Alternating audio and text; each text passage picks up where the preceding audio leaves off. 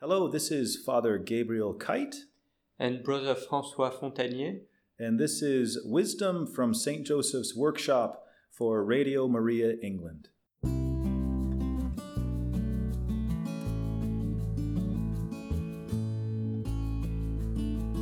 In one of our previous reflections, we spoke about St. Joseph as a model of workman.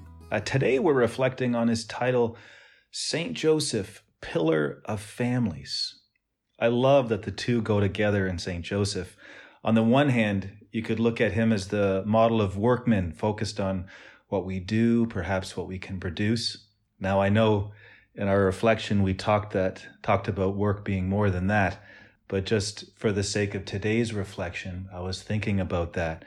Because when we think of St. Joseph, Pillar of Families, we focus on relationships, on connection and community.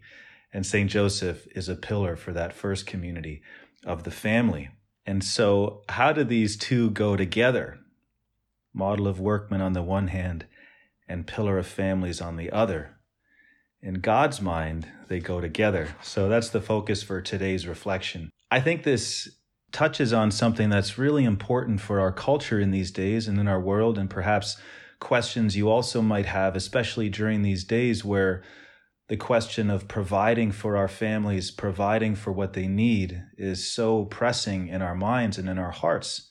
But on the other hand, it's also a challenge that we live with in our culture, because often the value of living together in community, and perhaps even understanding that first community, the value of the family, can be reduced to simply what we can do for one another, and perhaps what we can gain from one another. For example, in our culture, to answer the question, why is it good for us to live together at all? The world might say, well, there's a value because you can do for me what I can't do for myself. And we come up with a mutual agreement between us that works out for us because it serves both of our self-interests. But is this enough to account for the value and the importance of being part of other people's lives? Can it really be reduced simply to what another can provide for me? And as Christians, there's something about that we would agree with, certainly. It can be a service. I can't fix my own boiler here, so it's great when someone else can come and help us with that and do that, what I can't do for myself. And certainly there's all kinds of benefits that we wouldn't do away with in that sense of providing for one another in that way, providing for one another in that way. But is that, say, enough? I don't think it does. And St. Joseph shows us that the value of living together goes beyond what we can do for one another. And this understanding of the value of the human person, of the gift of another person, begins at home, begins in the family. And we know no family is perfect. Every family struggles. Sometimes families can be also a place of great anguish and pain.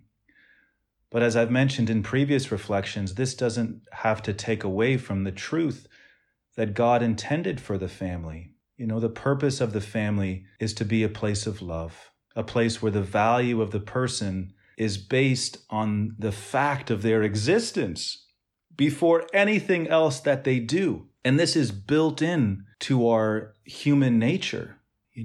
A child, a baby, who can do nothing for us. The child just is. And yet for the mother and the father, that's enough. It's enough that this baby is. That in itself is a gift to them and for the world. St. Joseph lived with Jesus. We don't know how long he lived. It's typically understood that St. Joseph died before Jesus began his public ministry, but that's uncertain. In any case, we do know that Jesus lived for 30 years with St. Joseph before he did any kind of typical Messiah-type work. He lived for 30 years simply being a part of the Holy Family. He was just there, participating in, as any child would do as he grew, making little steps in the workshop perhaps, and all of this. But none of this made Jesus more valuable to Joseph and Mary. Jesus was a gift to them, just to be there as part of the family. That was enough. Yes, there would come a time where Jesus was called by the Father to be about his Father's business in a particular way, to begin his public ministry of preaching and teaching and healing, and later his paschal mystery to suffer and to die on the cross. But all of that doing, all of that, missionary Messiah activity came from, in the first place, receiving Jesus as a gift. And isn't it true that people misunderstood his teaching and his preaching and his activity, and certainly his greatest work, which was the cross and the resurrection, because they didn't receive Jesus in their midst? They couldn't deal with the reality of his presence among them. They had to exclude it based on their ideas and their preconceived judgments and notions. And this is a symptom of sin. A symptom of reducing people to our own ideas in a way that excludes the wisdom of God. What does God have to say about Jesus? And as an extension of that, what does God have to say about every other human being that presents himself as a gift to me? In light of God, if we can see everyone as a gift from God in the first place, and not simply as a function of my own self-interest or as a cog in my world of ideas, then I can, then I see that their real value. The value of a human person can't be reduced to what I think of them or what they can do for me or how they fit into my worldview. And we see in our culture so many rejections of people because of preconceived ideas about what they need to be able to produce and be. They're inconvenient, therefore we need to get rid of them. This unborn baby, doesn't fit into my worldview right now. I can't receive this gift. This elderly person who's dying in a hospital, yes, how can we hasten this process, please? People with disabilities and other inconveniences, about their needs get excluded because it's too hard, or for whatever reason, they get reduced to an ideology. And we know in our experience of the 20th century what it looks like to exclude God from the equation when we try and understand the meaning and the importance of a human being. They get reduced to a part of this social order and this social cog. We need the wisdom of God to understand each human person as a gift in and of themselves. And the only way we can understand how to build a society and build a civilization is to be forever aware of that first reality, that people have a value just because they are. They are a gift from God, and they are loved, and God wants us to receive them as a gift. Can we welcome each other in our families as a gift just for their own sake? This is the first step and the primary mark of love. You're loved, you're welcomed, and then in that place you can learn how to respond to that gift, how you can put that gift into action, how you can make choices that reflect the fact that you are a gift and that you are loved.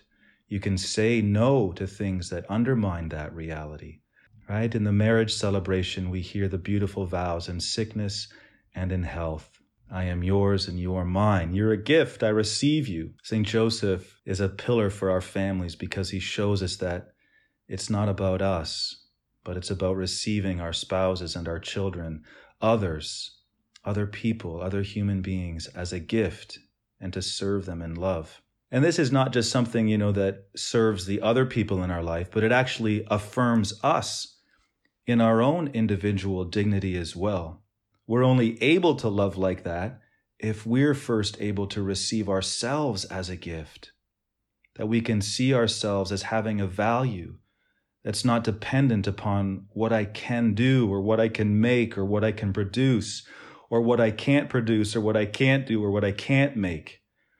My value is based on the fact that I'm loved, that I exist. And when we can live from that place, in our own personal experience of our lives, then this can transform everything we do. I think in our culture, we can see what happens, right? When we lose sight of that, when we build without reference to what we've received. There's so much rupture from the past in the present. The present culture and the present mindset is to be divorced from the past. We have to build for the future. We have to build into the future. And there's so much criticism and undermining of the culture, of the present structures and certainly of the past structures. But that's not how it's meant to be. We don't make ourselves. We don't come into the world by ourselves. We come into the world through others, through our mother and our father. And we're born into this world with a legacy, with a history and a culture behind us. We receive our existence. We receive ourselves as a gift. And so when we build our culture, when we build civilization, when we look to the future, it has to be in reference to that first gift, that reality of receiving our existence from God, receiving our destiny from God, the meaning of our human existence from God. If there's a rupture from that experience, then our producing is disoriented. It's not oriented towards our good and our value, our destiny. It's formed by our own limited ideas and resources and the dominant voices in our culture. St. Joseph teaches us and shows us that in order to build a civilization of love, our reference point needs to be God, from whom everything has its existence and in whom everyone finds their meaning, their purpose, and their destiny.